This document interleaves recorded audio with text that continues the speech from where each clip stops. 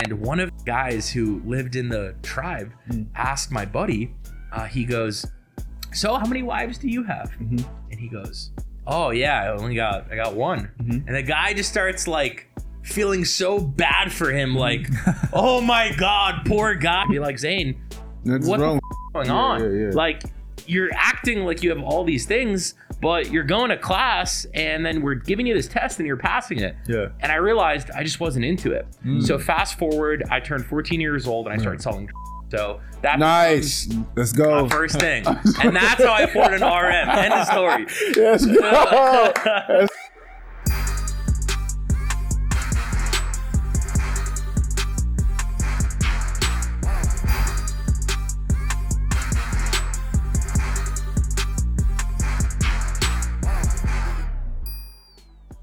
Welcome back to the Digital Social Hour. I'm here with my co-host Wayne Lewis. What up? What up? And our guest today is Zain Jan. What up? Zain in the building, Mr. Richard Millie.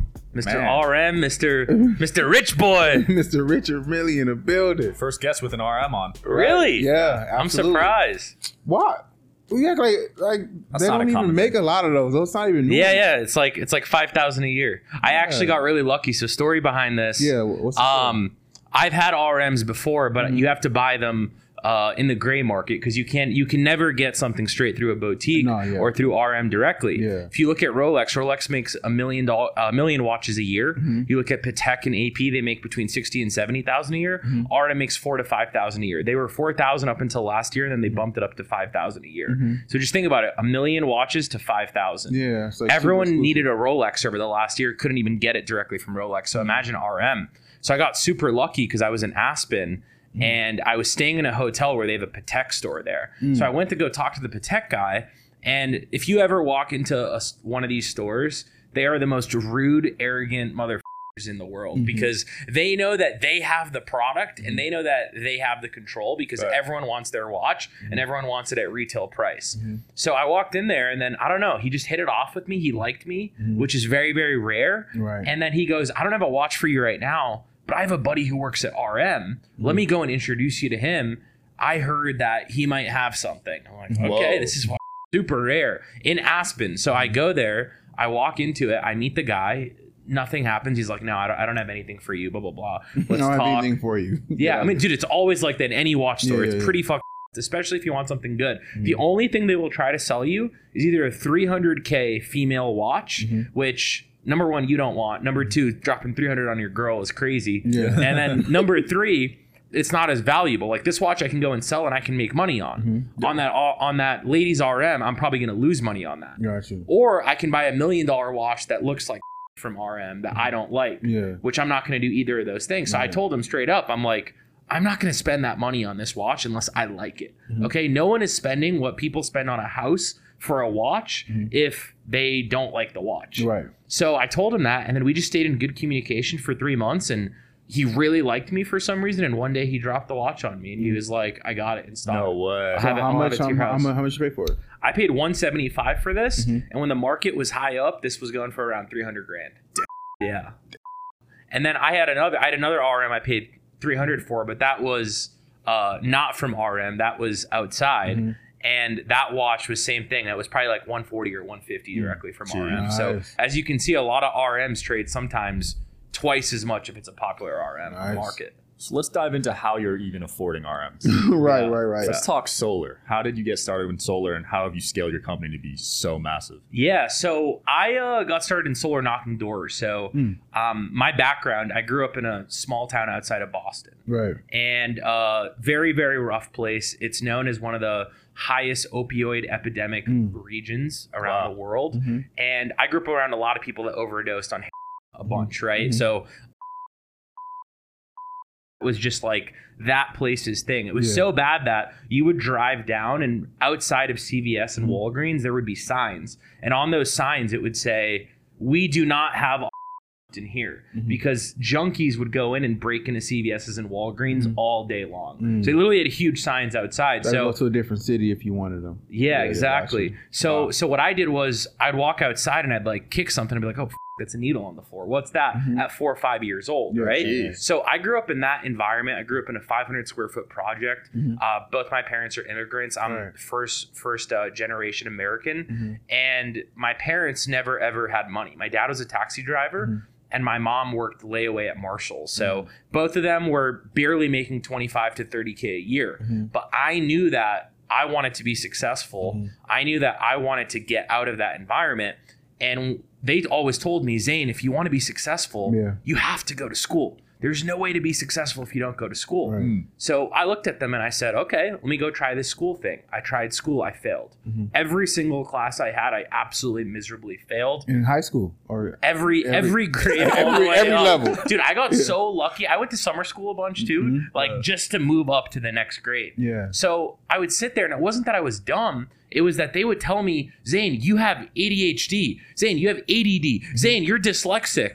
And I would go and I would take these tests to basically get me prescribed on meds. And I would pass these tests with flying colors and they'd be like, Zain, what the f- going on? Like, you're acting like you have all these things, but you're going to class and then we're giving you this test and you're passing it. And I realized I just wasn't into it. So fast forward, I turned 14 years old and I started selling. So that's nice. Let's go. My first thing. And that's how I afforded an RM. End of story. Let's go. Let's go. Thank you. Yeah, there we go. I got you after. No, so I started selling and the first thing was weed. So I bought for $150 a bag of mids. I went on what was called the MBTA, right? So it's the Massachusetts Bus Transportation Authority or something like that. So I went down to a place called Quincy, Massachusetts, picked up my first bag, walked outside. This is a straight trap house. I remember seeing a gun on it. It was the first time I saw an actual gun. He gave me this thing. This guy sold everything. I got him through a friend, his contact. I'm walking with a backpack, 14 years old. And I hop onto this bus again. And as I'm hopping on, I'm like, oh, I got to actually go to the bathroom. And there's a Pizza Hut around the corner. So little me, 14-year-old with a bag and my Lids LA hat on, I walk in and I see a cop in there at Pizza Hut. And I just start bugging out. I'm freaking out. I'm like, I'm going to get caught. He knows, blah, blah, blah. I go to the bathroom. I come out. I walk out. And it's like, okay, cool. I'm out. Let me get on this bus and let me get back home. So I get on this bus. I get back home. I go to my buddy Preston's house. His brother wanted to buy some. I sold that to him for, I think it was $2 or $2.10, made $50-$60. And I was like, okay, this is my first play. And that's how I learned economics. I was like, okay, I can buy something at a lower price. I can sell it at a higher price. Fast forward, I went from selling that to a full-blown weed enterprise. Then at 16 years old, my mom gets hit with a stroke. She falls to the ground while she's working. She gets airlifted to Mass General Hospital in Boston. And that's where this all happened. So I completely flipped my mind. When my mom got that stroke, I asked the neurosurgeon, her name was Dr. Du. I asked her, I said, why did my mom have a stroke? This doesn't make sense. And they go, well, she's healthy. I'm Muslim. I grew up Muslim. So no for her, no drinking. She's never sipped a single ounce of alcohol in her life. Why did this happen? She's not overweight. She's healthy. She's fine. They go stress. I go, okay, what would stress be? And I think, and I'm like, it's me and it's money. That's it. So I remember leaving that ICU unit and I walk into the bathroom and I punch the glass. Absolutely shatters and breaks. I have blood on my hand. I walk outside and I'm like, I'm changing this situation. So at that point, I knew money was a real issue and there was much far greater consequences than just not being able to have the nicest shoes or the nicest car. It could actually affect your health. So at that point, I just was like, let me study. I want to study entrepreneurship. I got every YouTube video out there. YouTube was just really starting to become a thing. I'm reading every book. I'm going through every cycle and I can't really find anything. Fast forward 16 to 18, I keep doing my thing hustling. I can't get into college because I have a 2.0 GPA and I can only go to community college and I'm not going to be the bum going to community college. That's a great GPA. I like 2.0s. Yeah. but I don't want to go to a community college. I'm just like, dude, I'm going to go. I'm a hustler. I'm not going to be seen in a community college. I hated that thing because everyone around me would do that and I didn't want to be that person. So I got into a school with a 3.5 GPA average. What I did was I wrote an essay. In the essay, I wrote down my entire story from selling the hustle, how I grew up, and what happened to my mom. And I pray that there was someone reading that would accept me because of how crazy of a story it was. Yeah. I got accepted. Whoa. I get into college at 18 and I get back into the game. I start selling again. Because now all your clients are in class with you. Everybody does drugs. So I had a full ancillary product kind of setup. What I did was I would sell you. I would then promote you to go to a bar or a nightclub where I would make money there. I'd usually get 10% of gross. I'd work it with these local little small bars. Yeah. And my secret was I would find places that weren't really busy on certain days. So like Monday, for example, we had this place called Bobby G's. Okay. It was this little bar in Rhode Island. That's where I went to school. And I was like, I went to the bartender who was there, who was a buddy of mine. And I was like, can you talk to the owner? And could you negotiate this 10% deal? Because I could turn Monday into their biggest night ever. He goes, okay, it's done. Now, no one would ever give you a 10% off a gross deal where that's insane. That's like usually people's margins. But Monday, they were like, we got nothing to lose. He's saying he's going to fill this place up. And that's exactly what I did. I would pack up places like that. I'd make a big grip of money. And then my third thing was real estate. Every single year, people wanted to move off of campus. And they wanted to find a house that they could go into with all of their friends and they could throw parties, whether it's fraternities or sororities. So I got into a little real estate there. So I would sell, I do promotions, and then I do real estate. And that's how I made my first 6 figures in college. Wow. At 18. And then as I'm making all of this money and this stuff's happening, I look at myself in the mirror and I go, I'm not proud of Zain Jan. Zain Jan is not a Zain Jan is not an entrepreneur. Zain Jan is a hustler. And I don't want to be known as a hustler, right? When you see someone who's a dealer, especially now when you see someone even just selling all this weed comes in from California, it comes in these baggies and it says unicorn on it. And you look at it and I'm like, someone asks me, do I want to sell unicorn? I don't want to be known for that. Why? Because if I go to a dinner and someone asks me, what do I do? What am I going to say? Oh, I'm a dealer? No, that's not cool. That's not a legacy. So I looked myself in the mirror and say, I need to move on. I need a Richard Mille. I need a RM. I need a Tiffany. I need Tiffany shoes. I need a Richard, you can see right here. No. But I was like, I'm doing drugs every day. I'm doing coke every week. I'm doing Xanax every night. I'm taking Adderall. I'm like a full-blown drug addict. I look at myself in the mirror and everyone's like, did you have to go to like a 12-step program? I'm like, no. I looked myself in the mirror and I said, dude, you're being a stop. Next day I stopped. I never touched a cold turkey.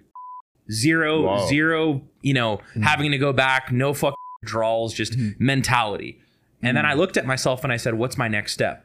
I get a call from a buddy. He goes, Zain, I made $20,000 this week. And I go, USD? And he's like, yeah, USD. I'm like, doing what? Knocking doors. I'm like, dude, get the out of here. You're not knocking doors making 20 G's in a week.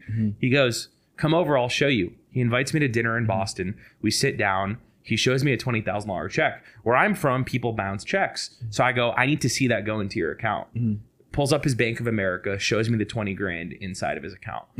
Just like the Wolf of Wall Street, I look at that and I go, you show me a pay stub, I'm gonna come work for you. Dropped out of school, went into the dean's office the next day, said, I'm out. They sold me on this whole plan of coming back and this intervention and whatnot. And I said, no, I'm out of school. Again, I have 2 Middle Eastern parents, so me leaving college is like insane to them. This is like their life, but I didn't care. I was a rebel. So I went and I did that. I knocked doors at 18 and 19 years old, essentially. I'm making 6 figures doing that now. So I stopped the hustling completely. No drugs, no partying, all focused on business. And I looked at this industry and I go, there is so much potential here. And I watch a video where Warren Buffett says the largest transformation of wealth in history is going to be in the deregulation of energy. And when I looked at the US system, every single home uses the same utility companies. When you move into your home, you don't call a utility company and be like, what am I going to pick today? No, you go in and they give you a little slip and you call in and you're like, hey, I just moved in. And they're like, account number, social security. And that's business. It's a multi-trillion-dollar business and they don't have to sell you. Everything that I knew, I had to sell, I had to knock doors, I have to persuade people, I have to do customer service. Here, what do they do? No, you just call them and they're like, account number. I'm like, okay, I don't want to deal with this. So I was like, I want to be able to take out the utilities. If you have a big enough enemy and you can go after them and there's market share there and you have the vehicle, you can do it. So at 19, I know nothing about the industry. I know nothing about running a business. But you know how to hustle. But I know how to hustle. Yeah. But I know that the vehicle is so big that I could actually say the billionaire word. Like, it's actually possible. I'm not just sitting there in la la land. I'm going to become a billionaire selling t-shirts. Like, no, I have a real thing to do. And the industry was growing by 2 to 3x every single year at that time. So what did I do? I went all in.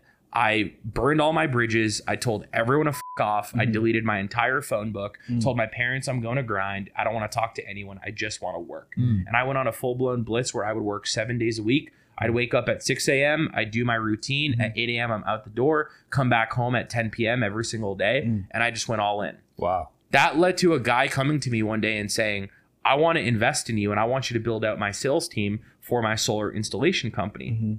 I go, okay, I'm making great money at this other company, but let me come and work for you and get a piece of equity so that I can build long-term wealth. This is what I'm after. Right. He goes, I have the capital. I have the business experience. I've been doing solar installs for 10 years. I know nothing about that. I just know how to sell. Again, I'm a hustler. So he looks at me and he goes, okay, let's do it. Right. I moved to California. First time I've ever been to California, from snowy Boston to California. First time I ever even went there or stepped foot was when I moved there. Right. I didn't visit it, nothing like that. I start knocking doors there. I build a team. I get a group of hustlers and I go, we're going to build an unbelievable solar company. Fast forward 3.5 years in 3.5 years, we probably did 60 to 70 million in sales. In 3 years. In 3.5 years. But yeah. That's crazy. So we do that. And the owner of the company is like very content with our numbers. And I don't like what he's doing with the money. I don't like his investments. I don't like where we're putting the money, and I don't like the vision. He wants to pay salespeople the least. He wants to charge customers the highest, and he wants to give them a mid-tier product. And I didn't believe in that. I thought that business was failing and it wouldn't work. So I decided to leave, and that's where I'm at today. I started my current company, Better Earth, less than 4 years ago. And last year we did $150 million in cash collected revenue. This year we're on pace for close to $400 million. Oh my gosh. That's insane. That's huge. And that's doing solar install. Everything. So we are fully vertically integrated. So we have 600 W2 employees. We have over 3,000 salespeople and 71 companies that sell through us. So you come into our platform. We have our own sales teams too that are in-house. And we will take you through our own proprietary software where we'll design you a proposal. We'll tell a customer exactly what they're going to save using AI in 30 seconds. We'll build that whole solar system and, on the roof, show them a whole presentation and get them sold. So all these salespeople across the country come to us and they say, okay, well, we want you to install our deals. They use our software. They go through our system. They give us a contract. On that contract, it says my company's name, Better Earth Solar. And then what ends up happening is we go through pulling permits, designs, all that stuff. We get them installed. We write a check to that sales company. They pay out their sales rep a commission and they make their spread. So that's really the whole business. And you're using AI, you said? Yeah. So for the proposals. To write the proposals. Yeah. Chat, so using chat. Yeah. Well, I use that for all the other stuff, but our AI specifically, we partner with a company called Aurora Solar. And whenever a customer enters in their info, literally in 30 seconds, there's their house with the panels on exactly where it's going to be and a 99.9% accuracy of what that solar system is going to produce for their home and what it's going to save them for the next 25 years. Whoa, that's insane. So how much on average would you say houses save on solar? Yeah, so it depends what state you're in, right? Okay. So what about here? Like, what would be the average monthly cost for? Yeah, exactly. So it depends what you're looking at. Depends how big your house is.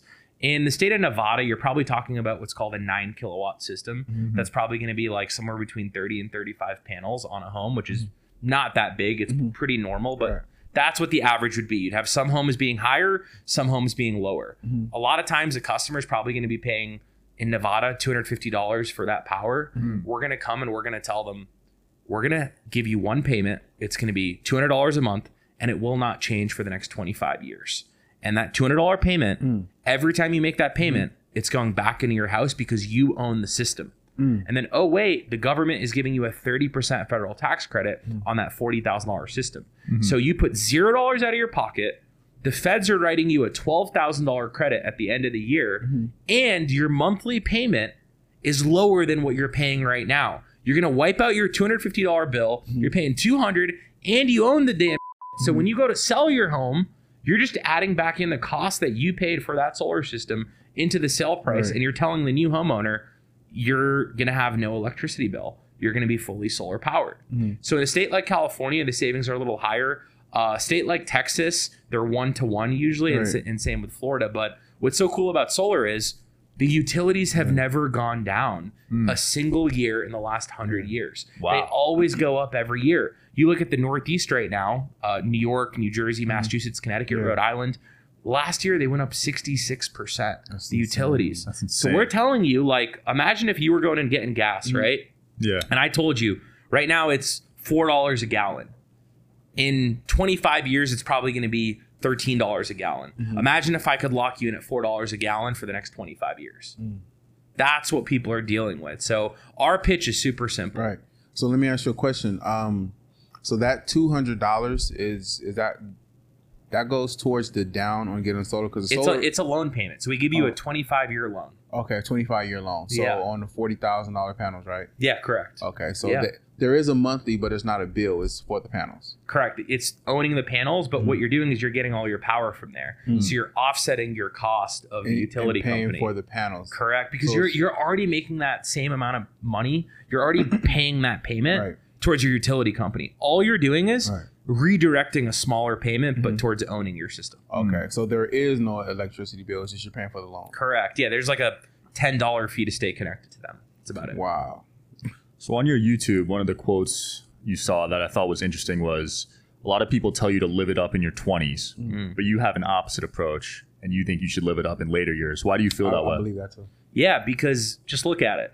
If I go out there and I work my ass off right now from the age of 20 all the way to 35, that's 15 years of my life. If I can build an insane amount of wealth in that 15 years, what happens for the rest of my life? Chill. I no longer need to struggle, right? I could chill if I want to chill. I could keep going if I want to go. But I don't have this noose around my neck where it's like, oh, you got to make money today because you got kids, you got a family, you got houses. You know, and as you get older, these expenses go up and your responsibilities start to increase. What happens to a lot of people is, I don't know if you've ever seen that quote where it's like a meme where there's a guy who's digging in a cave and he's like about to hit the gold and then he moves back because the gold's right there and he's like hitting, he works super hard.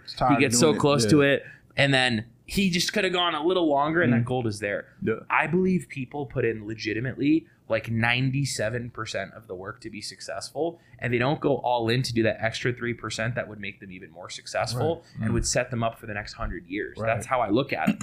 So for me, I have a different approach to life. I'm an extremist. What I mean by that is I am all into business and life, and I have zero goal of ever stopping. I will never retire until the day I die. Wow. It's just not in my blood. And when people look at me and they're like, Zain, what's your goal? I always tell them the same thing. I have a 100-year plan. I know exactly what I want to do for the next 100 years. And in that 100-year plan, I have very specific and laid out goals and targets. And the day that I die, I want no one to ever even have the ability to say that he could have done more. And I myself, on the day that I die, I don't want to look back at life and say, I shoulda, I woulda, I coulda. That's most people. Right. For me, it's completely different. It's straightforward. Just I want to be the richest person on planet Earth. Not because I want the M's in my bank account or the B's or the T's in my bank account, because I believe that there are not enough people at the top that are good people that actually want to make a change. And if you want to control the world and you actually want to make a difference, protesting on a street is not going to do it. Yelling on Instagram is not going to do it. You got to have a seat at the table. And if you want a seat at the table, I don't got the connections. I don't have a political background. I don't have a family in politics. I got no one putting me at that table other than money. And that's what money is for me. It's a resource and it's a tool. Wow. So are you married and got any kids and girlfriend? Yeah. So I have a girlfriend. That's kind of just about it. But for me, right now, my full focus is business. I just want to build and scale. And then my goal is to have 10 kids. So Oh, you want 10? Yeah, I want 10 kids. Okay. With the same girl or different? Again, I don't think Muslim. One girl is going to put out 10, you're Muslim, 10 right? kids today. Yeah. So you can have up to 5 wives. Oh, really? 4, but that's kind of like misconstrued. Very, very rare that you meet a Muslim that actually has that. Yeah, I didn't know that. But for me, it's less about that. It's more about just, I want to be able to go out there and have kids, because I think kids are the most beautiful creatures on planet Earth. Gotcha. They are the future of our planet. And I think right now there's so much bad media and press going against kids, where they're like, oh, the world's overpopulated and this and that. And what's happening is, when my parents were growing up, it was normal for them to have 6, 7, 8 kids in a family. Now people have 1 or 2 at most, and a lot of people don't even have kids. Facts. So yes, population is technically increasing, but what's going to happen in 100 years? In 100 years, it's going to go the other way. Every year, that population percentage of increase has continued to go down. So more people are being added, but that number gets smaller and smaller and smaller every single year. So for me, I want to have kids because I believe kids are the future. Right. And if I could even just have 1 or 2 of them that end up doing something that I'm doing, or, you know, can make an impact and a change, I believe that that's true legacy. So you don't believe in work-life balance. You just go all in. No, because I look at life as work and work as life. I believe that everything is one. When I am out there at a dinner with someone, or even when I'm in Mykonos partying somewhere, or I'm on a yacht in Italy, what am I doing? I'm working. Why? Because the people that I'm meeting and the connections that I'm building, I'm talking to them, I'm building relationships. And 10 years down the road, that person that I met last summer in Capri, Italy on a yacht, I'm going to do business with him in 10 years. Right? The residual effect. Yeah. So why would I stop? Like, people have these stupid boundaries where they're like, I'm going to shut off my phone for a week while I'm on vacation. I'm like, dude, maybe you can do that.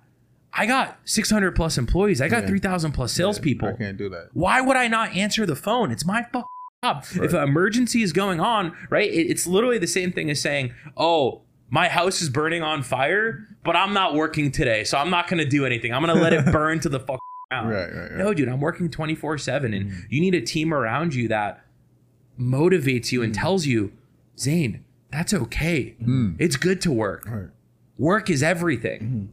But a lot of people today, I think, have gotten so soft and have gone the other way, where they're like, oh, I don't want to work. I need this work-life balance. I need to meditate every single day. And it's almost turned into it is a business at this point. It's a trend. Yeah, people just kind of use it as a, you know, that's one of their reasons why they are or aren't doing anything. It's the but. Right. Yeah, I'm going to do that, but I have to do this first. Yeah, no, and I just think a lot of people have that mentality, and it's not that they themselves are lazy or incompetent.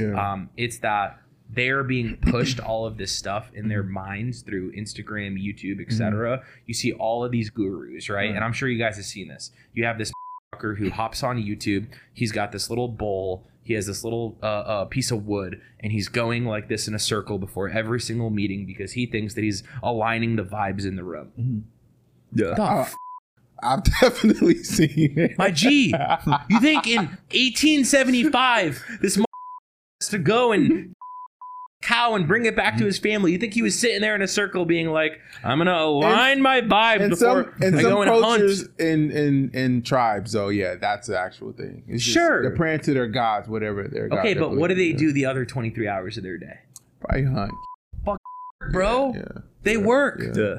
There's a tribe in Africa, I forget the name, so I don't want to misquote it, but I had a group of people in my company. They won a competition, and instead of winning a car, you know, I've given out a Lambo before. We've given out tons of Rolexes. We've done tons of cool competitions. They wanted something different. They wanted an experience in Africa, so we sent them to a tribe. And this tribe, I don't want to botch it here, but they're called, I think it's clockers or clickers or something. Well, you just botched it. Well, yeah. Well, their communication is... That's how they talk. That's their language. So they went to this tribe, and they're telling me the stories about this tribe. They're like, Zain, we go to this tribe, and we're walking with this guy who's hunting, and he sees a puddle of water from the rain, and he just goes literally all onto the ground and starts licking the puddle like a dog. I'm like, holy shit, that's how that guy gets his water. And then they walk, and then they see something that they're ready to they get their bow and arrow, and they snipe that thing down. They bring it back, and they all cook it, and they eat it. And I'm like, oh, how else does it work? Well, a lot of these guys have 6, 7, 8 wives. The translator was translating for them. And one of the guys who lived in the tribe asked my buddy, he goes, so how many wives do you have? And he goes, oh, yeah, I got one. And the guy just starts like feeling so bad for him, like, oh my God, poor guy. He's like offering him one of his. He's like, you can take one of mine. Yeah. So these guys, they have a completely different mentality. But what they were telling me was at 18 years old, you get circumcised. And getting circumcised. Wait, that's late, right? Yeah, super late. Everyone years? gets it when they're born. Yeah. So at 18, they get circumcised, and it's a part of their culture and their religion. And what happens is that's what makes you a man. That you can get circumcised, and you get circumcised in front of a community, right? So they literally like chopping off a piece of your in front of everyone. And you guys want to hear the craziest part? They witnessed it? No. If they cry or complain, they get on the spot because you're not a man. And you're talking about meditating and chakras and aligning your vibes and work-life balance, dude. Like, people need to, in my opinion, and this might be blunt, but man, like, dude, you guys have a good life. I just did a video with Mr. Beast. It's on the Beast Philanthropy channel. We've gotten almost 5 million views in the last 3 days. Nice. And we went out to Colombia. We went out to a remote island. And in this remote island, they barely have access to electricity. Sometimes they go 3 to 4 months without any electricity. They have no access to clean water. They shower and bathe inside of the water outside. There's no shower or anything like that. They piss and they shit outside in the woods.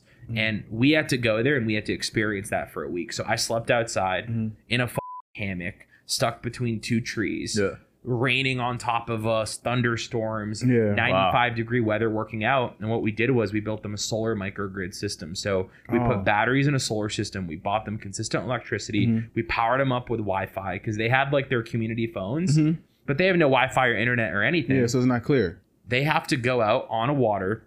How they actually get to the island is there's this little piece of wood.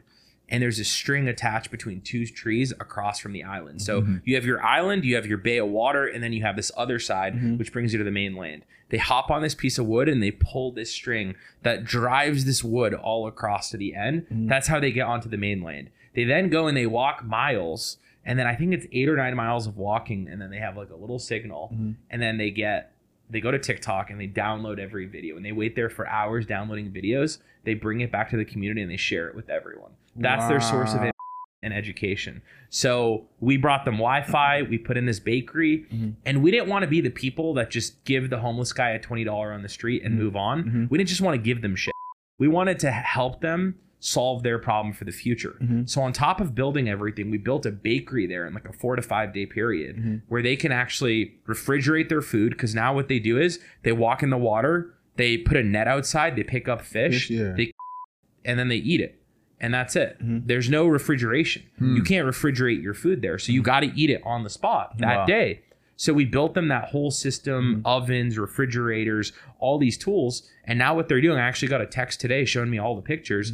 They're baking bread. They're making food there. They're going on the mainland and they're selling it to people and making economy for their entire village. Wow. Yo, that's sick. So is the stove is electric? Everything's electric? Everything, bro. And it's powered by solar and batteries. So they're 24/7. They're completely good. And they have that. So you guys talked. So before you guys, they didn't even know what a stove, what. I think they know just through like seeing it or hearing from people, but they don't have that stuff. I mean, they're cooking their stuff on top of fire. You know what I mean? That's huge. That's insane. How did you get in touch with Mr. Beast to line that up? So Mr. Beast's team actually reached out to a foundation that I'm partnered in. So I'm partnered in a foundation called Give Power Foundation, and Mr. Beast's team reached out and they were like, we do a lot of philanthropy work all over the world. And we know that you guys do these trips. We actually already had this Colombia trip planned. And they're like, we would love to come on and film a documentary with you guys. Wow. So it's like, okay, cool. Let's do it. So we go to Colombia. We sit down. And we became really good friends with that entire Mr. Beast team. And now we have 2 more projects lined up that we're going to do in the future. That's amazing. But the reason I brought that up was living there for a week, you realize how happy these people are and how hard they work. The men wake up every single day at 4:30 a.m. and then they go on this little piece of wood and then they go to work in like farms and shit.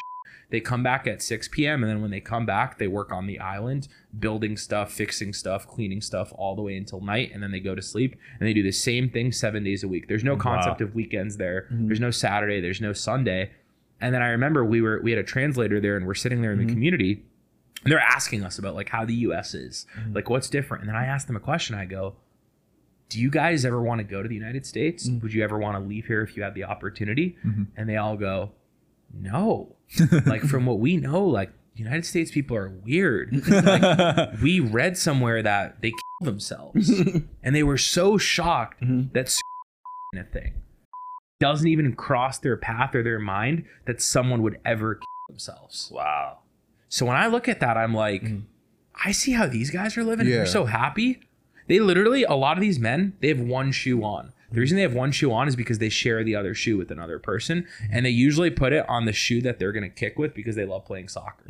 Wow. So I look at that and I'm like, I come back here. Someone's like, oh, my Wi-Fi is not good right now. I'm like, dude, that bothers me. So Yeah. really, really good perspective. Man, it's been a blast, Zane. Any closing comments you want to make to the audience? Yeah, I think the biggest thing is just, if you want to be successful, if you want to take things to the next level, if you want to actually conquer your dreams and your goals, put in the work. Right. It's as simple as that. I had no connections. I had no money. I had no one telling me, Zain, this is what you have to do. I had no mentors. I just wanted to work. Right. And if you put in the work, eventually God is going to put you in a position to find a vehicle and an opportunity that will make you successful. Always does. Absolutely. Wayne? Make sure you guys follow my man Zain. It's a beast. Yeah, follow Zane on IG, guys. Thanks for tuning in. I'll see you next time. Peace. Boom.